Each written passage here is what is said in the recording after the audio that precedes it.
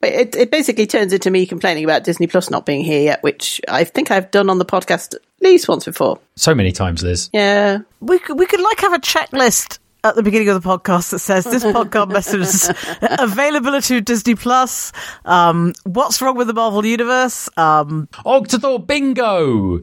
Weetabix. It's also gone dark, if you know, while we were doing the podcast. Look, right, I've been very good about not noticing that, because I have nearly commented like 3 times. All right, no, John, don't do it. I literally had not noticed until Liz mentioned it. Oh, God.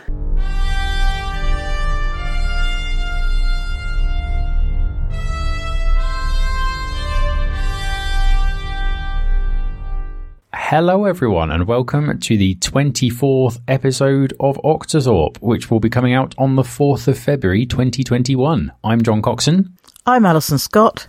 And I'm Liz Batty. And we are coming to you with some letters of comment. So first up, we have Duncan McGregor, who tweeted at us to reassure us that he quite likes discussing convention finances. So we're glad that it wasn't just Claire, Mark and Alison. And me and Liz, obviously, we loved it. One thing he says is that he has been finding that there is, he has been finding that lockdown means he's quite screened out or zoomed out. And so he finds conventions that are very screen heavy, very difficult because it's an awful lot of screens all at once. And something I realized is that we don't discuss the more distributed events as much on this podcast. I noted in my reply to him, mainly because they don't go as catastrophically wrong and require our comment. There is the first Thursday Zoom meeting, which happens on the first Thursday of the month and is for the kind of replacement for the physical first Thursday that's held in London. Sheffield Fandom have a regular Zoom, which you can find on the Anonymous Claire Discord server and on the Sheffield Fandom Facebook group. And there's also a series of panels from Essence of Wonder, who are doing kind of weekend panels, which are just a single panel, which you can watch with some interesting topics and whatnot. Unfortunately, the Endless Wonder panels very often conflict with things I already have in my calendar, so I haven't actually gotten to one yet, but they've done some really interesting stuff. So if anyone out there is in Duncan's boat where they don't want to go to a whole convention worth of screens, but they wouldn't mind kind of dipping their toe in occasionally, then check the show notes because I put some links. There's also different sorts of screens, so I've now seen quite a lot of buzz about running parties or events in Google Sheets. I have been to one of these and it didn't quite work for me, but I think it's an interesting model. There are also things you can do that are more audio-based rather than video-based. And getting your Zoom kit out of your study is quite useful as well, so that you can kind of sit around in your living room watching things, which is something that we're quite familiar with. I know it's all still screens. I find I am listening to slightly fewer podcasts because I used to listen to podcasts on my way to work and I no longer leave the house and go to work all the time. But I find podcasts to be actually quite a nice way of keeping up with people and, you know, just listening to people chat about stuff. In a way that was sometimes filled by, you know, sitting at the back of a convention panel. And often they're not particularly visual anyway, so I'm quite happy to have that all happen sort of just as an audio thing I can listen to whenever I like. And the second thing I would like to say is, you had a party in Google Sheets. Please explain. They exist. There's been a serious article about doing this, so it's not just amongst our friends. Explain what it is, because at the moment it sounds like you're basically making some sort of flip book out of Google Sheets where you're color coding each cell to be a pixel and you're like going through the sheet very quickly to simulate video. And I assume that's not it, but that's the only thing I can think of. No, but you've correctly identified part of it, which is that... How? Often one of the tabs will be a colouring thing where people are creating collaborative art by filling in the colours of cells, then they do puzzles in places, then they hang out in places. Because I really like spreadsheets, but I'd not considered trying to have a party in one. Going back to what Alison said about having your Zoom rig outside of your study, I do wonder to what extent people's screened outness is a more to do with kind of worked out. And I think one of the things I've learned in lockdown is that being able to segregate your workspace from your personal space is very important. And one way to do that is moving your Zooms out of your study. I find that I am getting better at context switching as I spend more time doing it. I'm getting better on the weekends at not thinking about work, and I'm getting better during the workday at not thinking about leisure projects. But I think there's something to be said for trying to achieve that kind of separation of work screen time and home screen time, and that might also be something to look at. But having said that, it is also very possible to be screened out in general. And I'm glad that our podcast provides a kind of solution to that in some small way. So glad to hear you're enjoying it still, Duncan. Yeah, I think I'm very aware that while I can have basically a room that is my office for work that I can afford to devote entirely to work, and then still have, the rest of my flat for non-work things, it is a lot more difficult from a lot of people who cannot segregate their living space like that. And I think in the early days when I was using one room as kind of my office and bedroom, that was part of the problem, was I didn't want to go and sit in there and then watch a convention panel because I'd already been sitting there, working for 8 hours. Yeah. But I think we are all lucky enough to have a study in the Octothorpe team. I have issues with shared space. I don't have a room of my own, as Virginia Woolf would say. But it's my own fault, because I have a 5-bedroomed house, so if we had our act together... Yes. Let's move on to Claire Brierley's lock. So Claire says that Alison will be relieved to know that it was LondCon in 1957 that the winner of the fanzine Hugo had 3 editors. So it's not Proctor's fault, it's Science Fiction Times' fault, edited by James V. Tarasi Sr., Ray Van Houten, and Frank R. Prieto Jr. I have 2 things to say about this. The first is, I was just talking about the rockets. I was literally talking about the trophies. I knew that there had been more things. It's the matter of giving away more than 1 trophy and then 3 or more trophies. But also, it turns out from discussions in Joff on Facebook that it wasn't really about the trophies or the amount of space on the PowerPoint at all. It's about invitations to the reception and to the Hugo Losers Party and to other events surrounding the Hugos. That is the thing that seems to be the big constraint here. So it is who gets to be in the room where it happens. Well, and as I think we discovered, as I think I said last time, Worldcons have had a policy of basically saying you can have as many rockets as you like, but above some level we will charge you the cost for the rocket, which I think is an enormously kind of fair and fine way to handle that particular aspect of the thing. I think I can see where they're coming from in that the Hugo reception, I've been to a couple of Hugo receptions as either an Acceptors +1 or I think as a member of the LondCon committee. I enjoyed going to them, but I wouldn't say it was necessary for me to have gone to them, or the person who I was the guest of the acceptor needed me there for support particularly. So you probably could cut down the guest list a little bit by just taking a firmer line on some of that. For instance, you often have the committee there. You might have the committee there because some of them are possibly accepting for finalists where there isn't a designated acceptor. And you could possibly cut that down by having fewer people to do that. So you just have like 1 designated acceptor for everyone who is not there in person. But I think that wouldn't make a serious dent in the numbers. It probably is the fact that you could have an awful lot of nominees who all bring a +1. But I'm not sure what the solution is, but I'm not sure the best way is to say, well, you can only bring 2 people. Claire notes that Terry Carr and Ron Ehrlich won a Hugo for Fanac, and they decided that they would swap it back and forth at successive Worldcons in elaborate and public ways at room parties, and thus get to award and receive it over and over again. And Claire notes that her and Mark intended to follow in their footsteps with their first Nova. But obviously anyone who has seen Claire and Mark's enormous Nova collection will know that did not quite go entirely to plan. That's not the reason it didn't go to plan. Presumably the passing back and forth became no longer necessary at some point along with the Nova. Because they had to remove their no shagging disclaimer from their fanzine. Well, no, because it also wouldn't make sense to take the truck of 40 Novas to every convention. No. That's not... They formed a household. They stopped living in separate households. But there's no reason that I couldn't present Hispania with a rocket at a convention.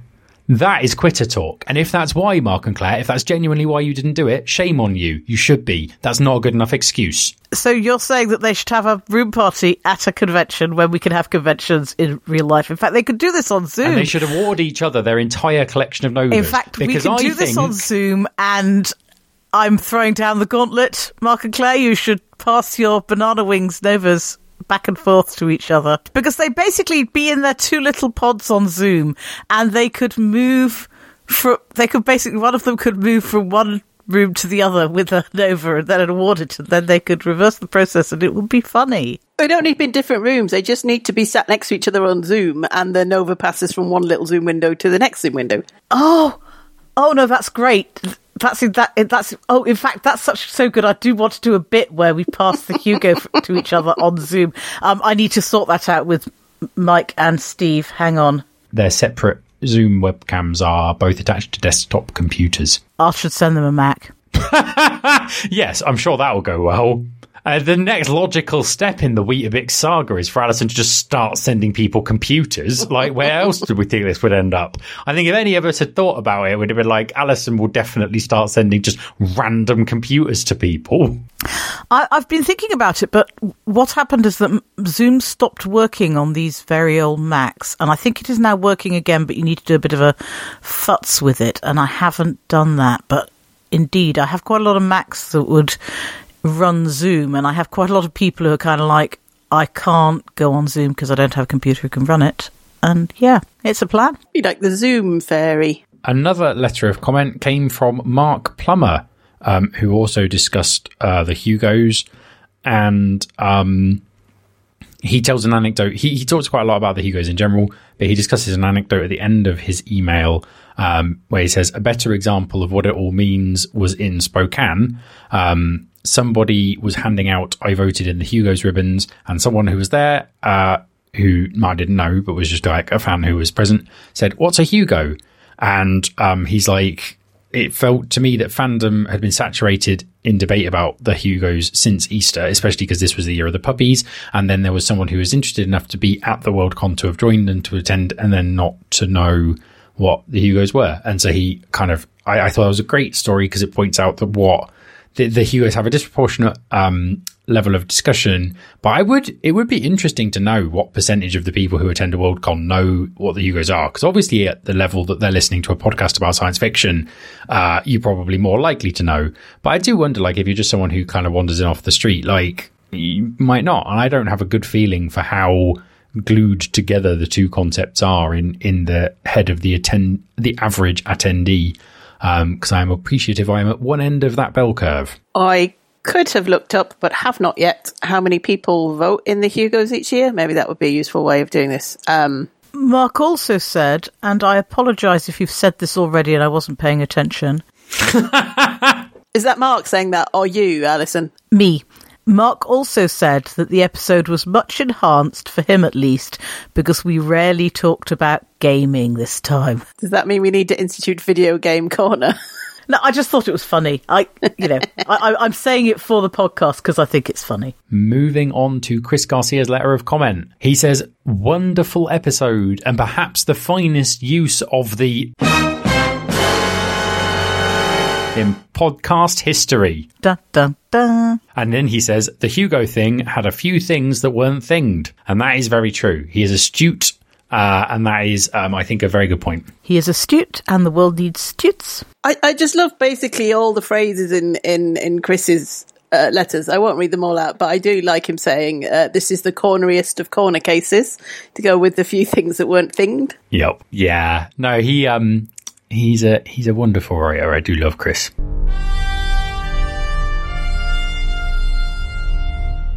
Discon 3. Discon 3 have announced that they're going to make an announcement, but they haven't yet announced what the announcement is. They've been a little bit more specific. They've announced at some point this weekend they will provide an update on Discon 3 on the survey they sent out to say basically, would you attend a virtual or hybrid or real world convention in August or in December, and also tell us why they've waited so long to update us.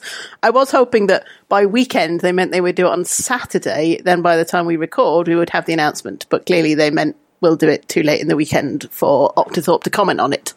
Do they not have any thought for the timing of podcasts? Well, I think what this clearly shows is that Worldcon committees are running scared from our incisive commentary. Alison, any thoughts? Those were literally my thoughts. I had two thoughts, and it was those two thoughts.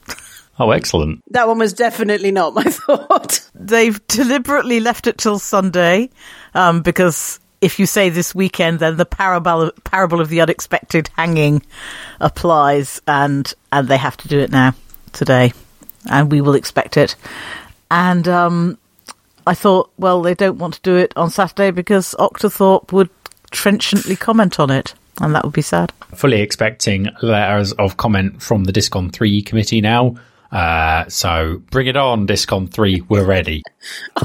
Like a Worldcon committee have time to listen to podcasts, John. What else do they do when they're typing? I know that I might be an anomaly because I think Liz only listens to podcasts when she's not working, but I listen to podcasts while I am working. So for me, the more productive I am, the more listening I do, which is perhaps not common. I cannot multitask in that way. If I try and put a podcast on while I'm working and doing anything other than the kind of, boringest of rote data entry or something, then I'm just not listening to podcast at all. Fair enough. I have different bits of brain. And she keeps them in jars, listeners. You heard it here first. I do. I cannot listen to a podcast if I'm doing anything that involves processing text.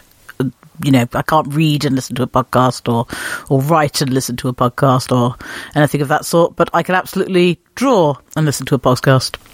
Yeah, so or make badges and listen to a podcast. I can do those things. Discon 3's hotel is having some issues, and the owner of the hotel has filed for bankruptcy because Marriott, who operate the hotel, have asked them for a lot of money, and they have said, we don't have any money, we're going to file for bankruptcy. And apparently this is not a new piece of news, because we have a link in our show notes linking to a previous discussion of this in various smoffy circles. But yes, it is something that is cromulent, especially because I think Marriott are having financial difficulties at the moment as well, which might partly be because we're in a global pandemic. People don't tend to go to hotels. Yeah, so I would say that I haven't stayed in the Worldcon hotel, the Marriott Wardman Park, but I have stayed in the hotel next door. And they are two really, really big hotels, and they are not in the centre of Washington, D.C. They are like a sort of short metro ride outside the centre. So they're perfectly nice, but I can see why in a time of reduced travel they might be having serious problems, because it is a very big hotel. And it's not right in the centre of DC, so it might not be the place that is still getting what little business traffic there is.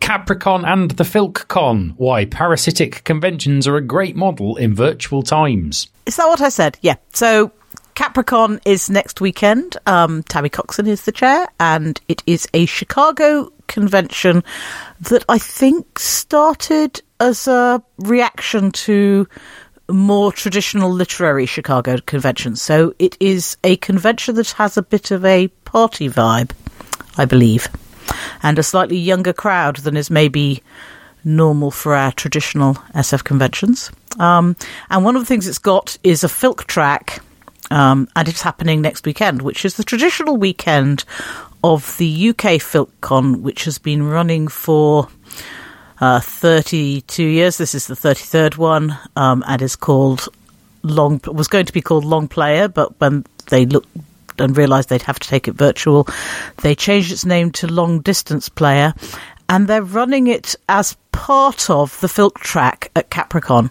So if you join Capricorn, which costs $10, you get a free UK FilkCon, and if you were only going to the UK FilkCon, then Capricorn say, just join us at the free rate, because Capricorn, and I think this is a brilliant model that we should steal for Punctuation 2, has 2 sign-up options on their website. You can either sign up at the $10 rate, 3 sign-up options. You can sign up at the $10 rate, which is the regular rate. You can sign up at the free rate if you think it's appropriate for you to do so, or you can sign up at the $25 rate to support the convention.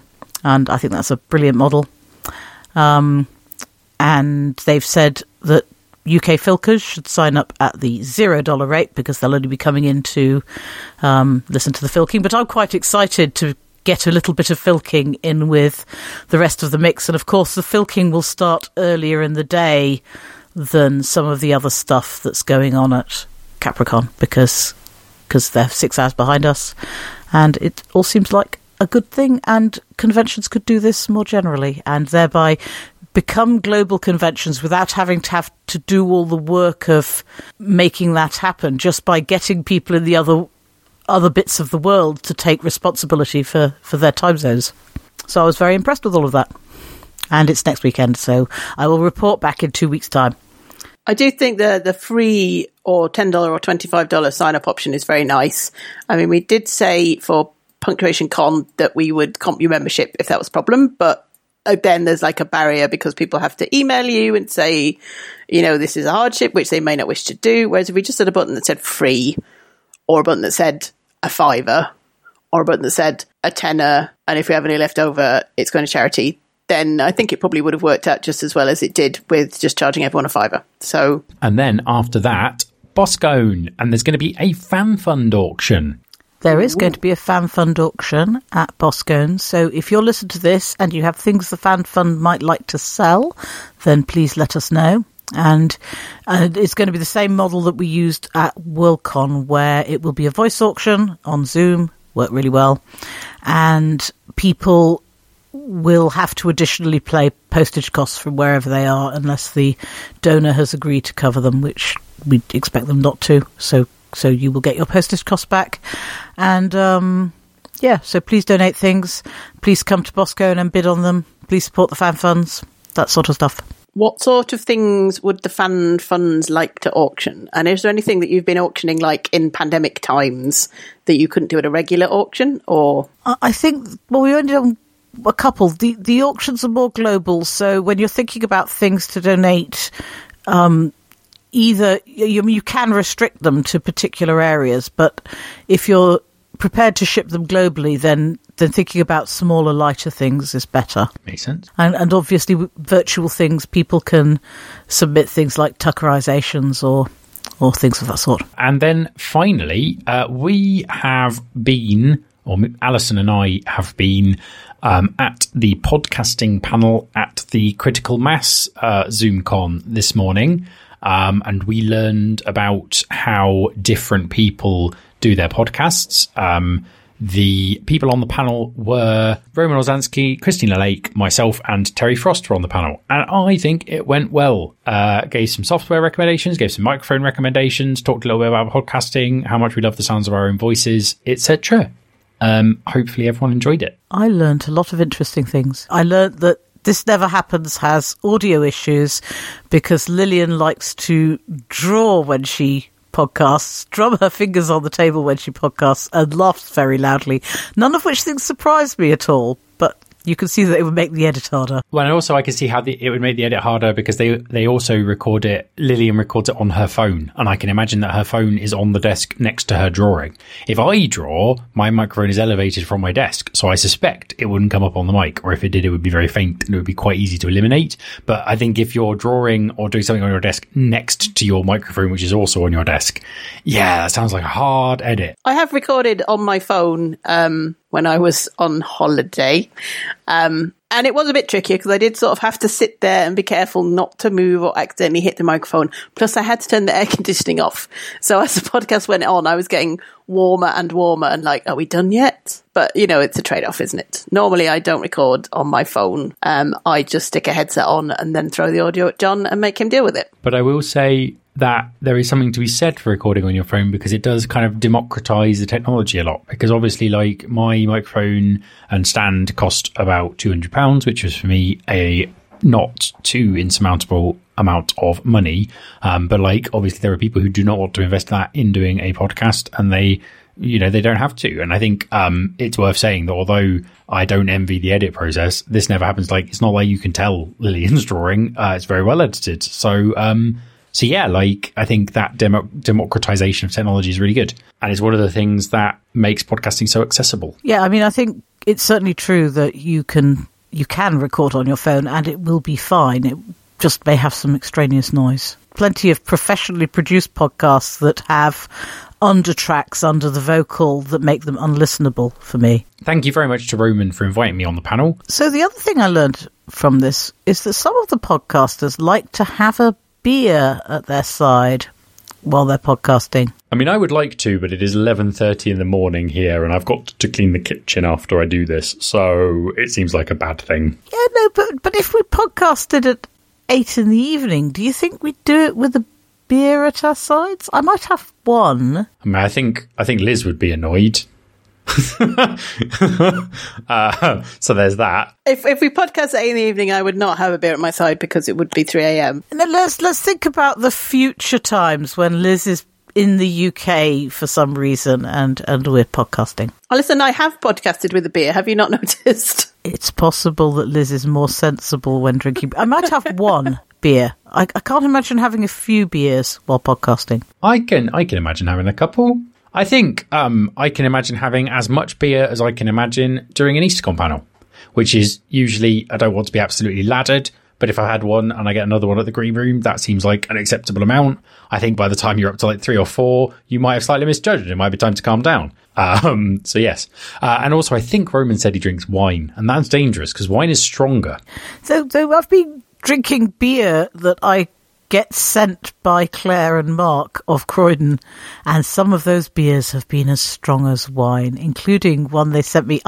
Yep. That was called Very Big Moose and was 12%, which is basically wine strength. Yeah, they sent us a 12% one for Christmas as well, which I enjoyed, but is not what I'd choose for podcasting. I wouldn't have a syrupy imperial stout for podcasting. I'd have like a 3.8% session pale. Octothorpe, the podcast of science fiction fandom and beer. Yeah, I mean, when I say I'm drinking beer on the podcast, usually I am drinking a cold lager with ice in it. Whoa! I mean, you didn't tell us you were a heathen, Liz. This is a hell of a way to find out, live on air. If I was in Thailand, I'd be drinking cold lager with ice in it too. Exactly. This is the thing I'd always thought was an abomination. And then I realised when it's very hot, you want a nice cold gin and tonic, or you want a sort of cold, quite light lager with optionally some ice in it. Or sometimes here they will actually like get the beer out of the fridge and put it straight into a glass they've taken out of the freezer. That's quite good as well. I can understand that. I think, and having like those funny freezable rocks that you put in, it's just diluting the lager. I'm not sure I would. Although having said that, if it's very, very hot, I will say when I went to Mike and Flick's wedding, the bartender asked me 2 questions when I ordered my London Pride, one of which made me very happy and the other made me very sad. The first one he asked was, "Would you like ice with that?"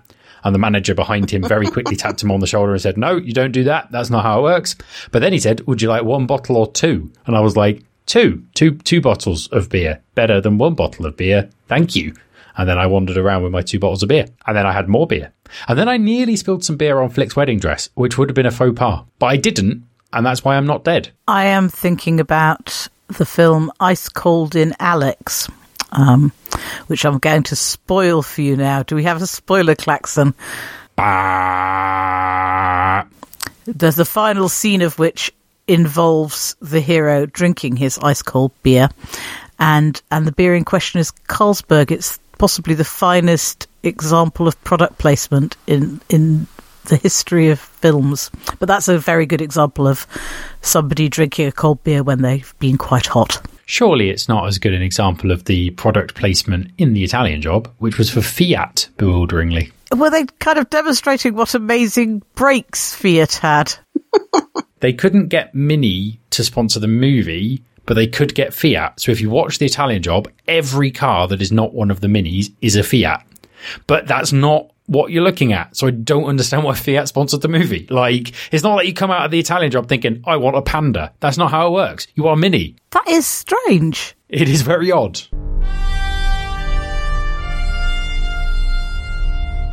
The other thing that fandom has been beginning to discuss over the last fortnight is what we are going to nominate for Hugos, or more in the circles I've been moving in, what I need to read to know what I'm going to nominate for Hugos / what I'm going to read to get a leg up on the eventual finalists slate. So the reason this is a good time to discuss this is that Hugo nominations opened 4 days ago. And you can nominate Pop Pickers if you're a member of Discon 3 or if you're a member of Conzealand. And I think if you are, they will have sent you an email, because I forgot I was a member of Conzealand. And so I was quite surprised to get the Hugo nominations are open email. So there you go. Yay. I pitched this question to the Third Row mailing list, and Abigail Nussbaum gave me some pointers, and then when Liz asked, Neil chimed in. So, screw you, Neil. He doesn't listen to the podcast, so I could say that. Unless someone dobs me in on the Third Row Discord. Don't you dare, Hog. I'm watching you. Right, so the first... going to get dobbed in for that. The first book I read for my Hugo reading was The Vanished Birds by Simon Jimenez, which is a fantastic book I would recommend reading. And I'm currently reading The Doors of Eden by Adrian Tchaikovsky, which was one of the shortlist for the Philip K. Dick Award, and is also very good. The other books that I'm kind of seriously considering reading are Ministry for the Future by Kim Stanley Robinson, Piranesi by Susanna Clarke, Harrow the Ninth by Tamsin Muir, Vagabonds by Hao Jingfang, translated by Ken Liu, Network Effect by Martha Wells, A Deadly Education by Naomi Novik, The Once and Future Witches by Alex E. Harrow, and then reluctantly, because I think it's got a good chance of ending up on the finalists ballot, but my wife reliably informed me that it's very not good, is The City We Became by N.K. Jemisin. Those are kind of the books that I am imminently intending to read, because I think there is a fair chance they might end up on the final ballot, and I'm kind of a book and a half into my reading so far. Anyone else doing any Hugo reading? So I will say that I have read The Vanished Birds, which I picked up entirely on the strength of Abigail Nussbaum's glowing review of it, and I thought it was extremely good as well. It feels to me like a tiny bit like it will appeal to the people who liked books by Becky Chambers, but it works for me in a way that the Becky Chambers books completely do not. I've also read Piranesi by Susanna Clarke, which I did like but hasn't stuck with me that much, but I think it is a very kind of clever and lovely little book, and I'll not be sad to see that on the shortlist. I'm surprised to hear people not liking N.K. Jemisin, because I've liked most of her books, so I'll probably have to read that myself to decide, but that is already on my list. And Network Effect is Murderbot, right? Yep. So I read the first Murderbot novella, and when it was nominated for a Hugo a few years ago, and liked it but never picked up the rest, so maybe now is the time to go and pick up the rest of them. I will say two things, which is firstly, Hispania also likes N.K. Jemisin's work in general, but The City We Became is a novel that has been expanded from a short story, and basically Hispania felt that it very much did not need to be expanded, and the expansion added nothing of note. And that is, I can see how that might give you structural problems. I will also strongly disagree, or maybe not strongly disagree. I think The Vanished Birds is nowhere near as optimistic as Becky Chambers. So if you're a fan of Becky Chambers because of the term hope punk, then do not read The Vanished Birds assuming that that is what you're getting, because you will very much be disappointed. But I still think it does share a lot of things in common that are not perhaps the inherent optimism of Chambers' work. Which is say you are absolutely correct that the Vanished Birds does not have the sort of hopeful, optimistic aspects that the Chambers did. But I think the problem was I didn't like the hopeful, optimistic aspects of it, because it felt like it kind of almost forced it into a plot corner where everything ended in a kind of... I've only read the first one. All the sort of episodes sort of ended in a very happy, optimistic way, and I felt that they often ended too easily or in kind of too quick a resolution. I'm not saying it's a good thing about Becky Chambers' writing, but I am saying that I suspect an enormous segment of her fan base think it is a good feature of her writing. Yes, and you're right. I probably shouldn't say this is like for people who like Chambers, because they probably won't like it. No, because I love Becky Chambers and I loved The Vanished Birds, and I think the parallels you've identified are why I love both. I only started making a note of what I was reading in October, so I may have read other books, but as far as I can tell, the only book I have read that is in the running is Piranesi, and I enjoyed it a great deal. I would definitely nominate it in a position of almost complete ignorance, but I have read a lot of other Hugo nominated and Hugo winning books, and I think I would certainly be happy to see it on the ballot. The other book I thought might have been a 2020 book turned out to be a late 2019 book, so that's a bit sad. I'll probably read some others, but I haven't done yet. I wanted to pick up a point John made about the N.K. Jemisin maybe being a not very good fix-up, to say that has not stopped books from winning the best novel Hugo in the past. Oh, no. Many fine, well, no, lots of Hugo winners started out as short stories and did not gain anything by being expanded to novel length. It's a very common thing. And I will also say that Hispania really dislikes the book Flowers for Algernon because it was expanded from a shorter work, and I love that book. So it might also be that Hispania is more sensitive to the issues that arise as a result of that transition than other readers. Do you want to know it's pronounced Algernon or not? Meh. No one I have seen who has read the Jemisin has said that they think it deserves a nomination. Had you read the short story of Flowers for Algernon before you read the novel? No. Yeah. That's the point, isn't it? Because you read the short story, you go, this is fantastic, and then you read the novel and go, that's the short story, but at 3 times the length. It's not the point I was trying to make, because Hispania has also not read the short story of the Jemisin. So the Jemisin might be bad, even apart from being a fix-up. Art is subjective. Our listeners may or may not enjoy the Jemisin. All I can do is report the opinions my loved ones have had on it, because I have also not read it. I think that's all for books. I think that is the kind of level I wanted to discuss books at. Oh, one before we move on.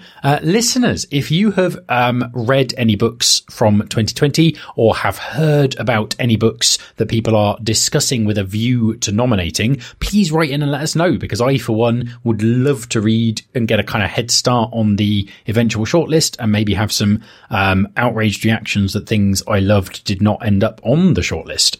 So please do get in touch. I think we should say not just books. Tell us what you're nominating and why, particularly things that other people might not have thought of in any category, not just books, so that we can go and check it out while there's still time to nominate. Yes, that's a good point. I think it's just that I feel way more informed about TV and movies than I do about books. I would say specifically I feel a bit underinformed about particularly indie games. And I do like playing indie games. If you've played any particularly good little video games that came out in 2020 that we might like to play with a view to nominate, then please let us know, particularly because I would like the slate of nominations for the new category to be really, really good. We should have a discussion about that. Sorry, Mark. Yeah, I just like to mention video games on every podcast we do now. Sorry, Mark.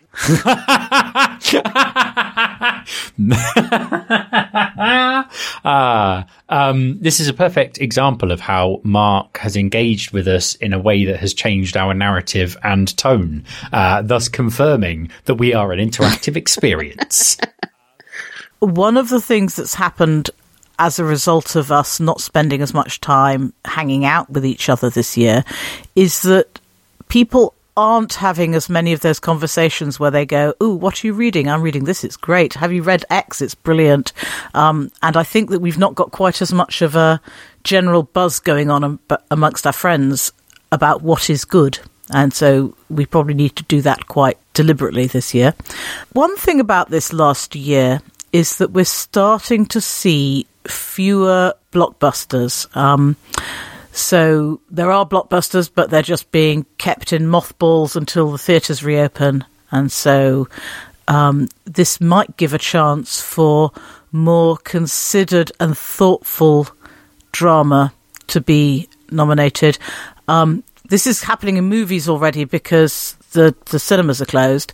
It's not happening so much in TV. At the moment, we're still seeing TV that's coming out of the woodwork because it was filmed before everything went tits up, but over the next year we're going to see this effect in TV as well. And as I like thoughtful, cerebral science fiction, I'm really looking forward to seeing some of it pop up in the nominations. and not always have to compete with some giant explosive superhero thing. So yeah, I think you're right about blockbuster movies. I actually disagree on TV. I think the reason we're not seeing, the reason we're not seeing blockbuster movies is because the economics of releasing a blockbuster don't work. You don't have enough people going to cinemas, and you don't have enough subscribers on streaming video. You can just look at Tenet, which was the only blockbuster that came out, and it did not do very well. You look at how much money you look at how much money Mulan made on Disney Plus. It didn't make much money. So you can't release these big tentpole movies and make your money back. So they're kind of being delayed. With TV, the business model for TV is very much to attract people to streaming services, which is why we had stuff like The Mandalorian and Star Trek Discovery prior to COVID.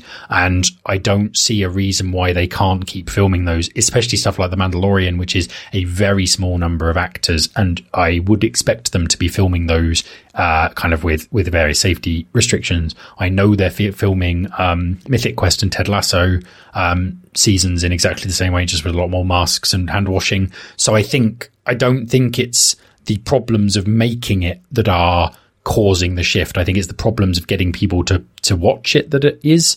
And I have picked a time when Alison must stand so I can keep talking about how Alison is wrong about everything.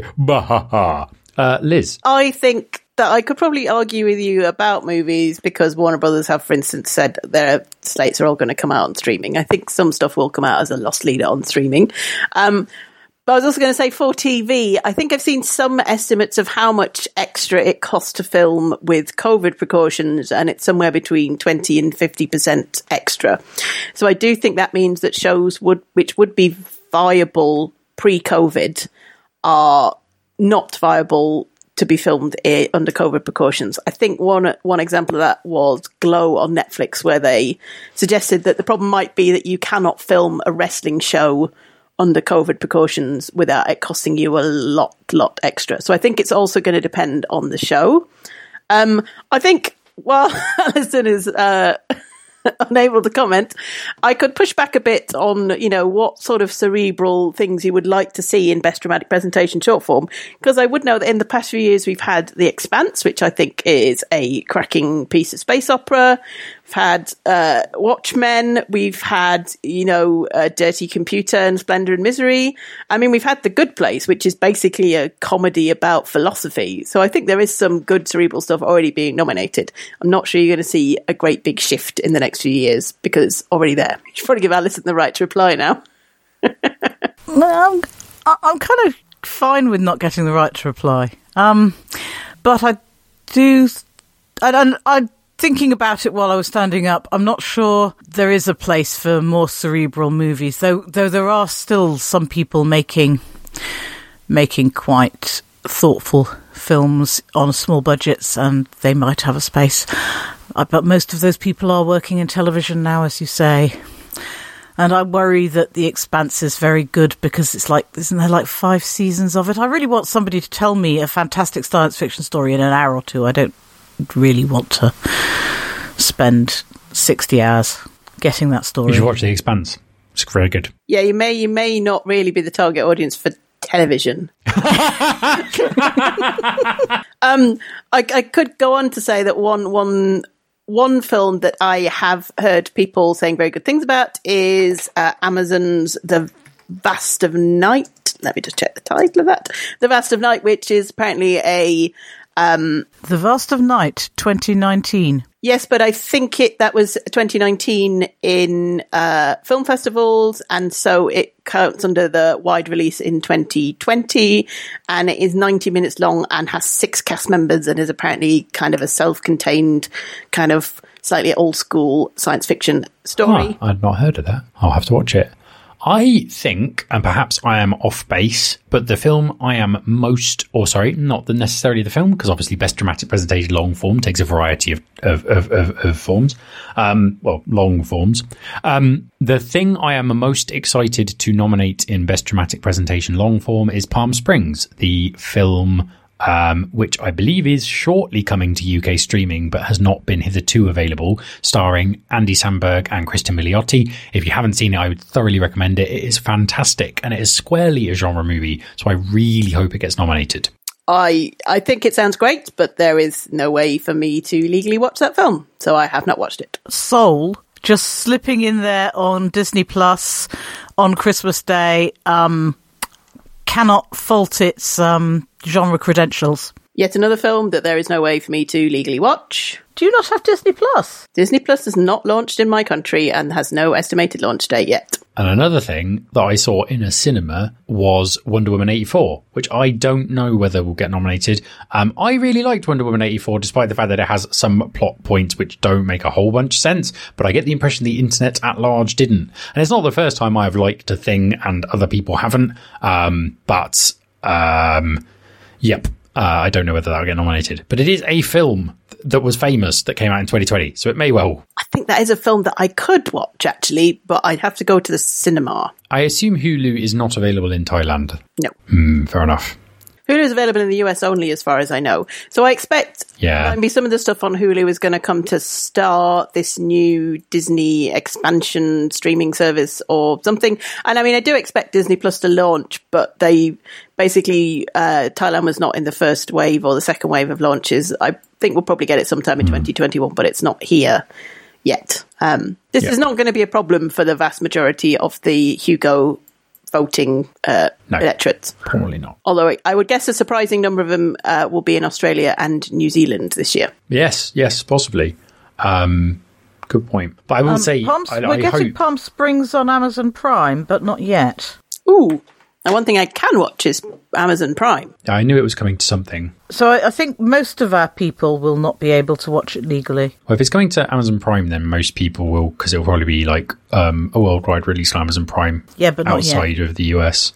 I just hope, I would strongly encourage people track a copy down and watch it prior to nominations. Hopefully that's on Amazon Prime. But yes, I would thoroughly recommend it. It is a fantastic movie. I discovered from one of my tech bloggers a website called Letterboxd, which everyone else might have known about for ages, but is a place where you list and share your films. Please add me. I want friends. It's a social network for movies. I have been on it for ages, but I've only just started reviewing movies. Please friend me. I have no friends there. I'm feeling very lonely. One of my 2021 themes is to watch more movies, and so I have been watching a movie every week so far this year, and I have been enjoying kind of working out what I think about them and writing a little bit of a review. So it's been nice. I like that it has, I mean, obviously I could do this perfectly well in notes. It's got several different lists, so I can keep lists of movies that are available on Amazon Prime and that are available on Netflix and that are available on Disney Plus and that are available in full on YouTube, even though they probably shouldn't be. That was the 24th episode of the Octothorpe podcast, and it's goodbye from me. It's goodbye from me. And it's goodbye from me.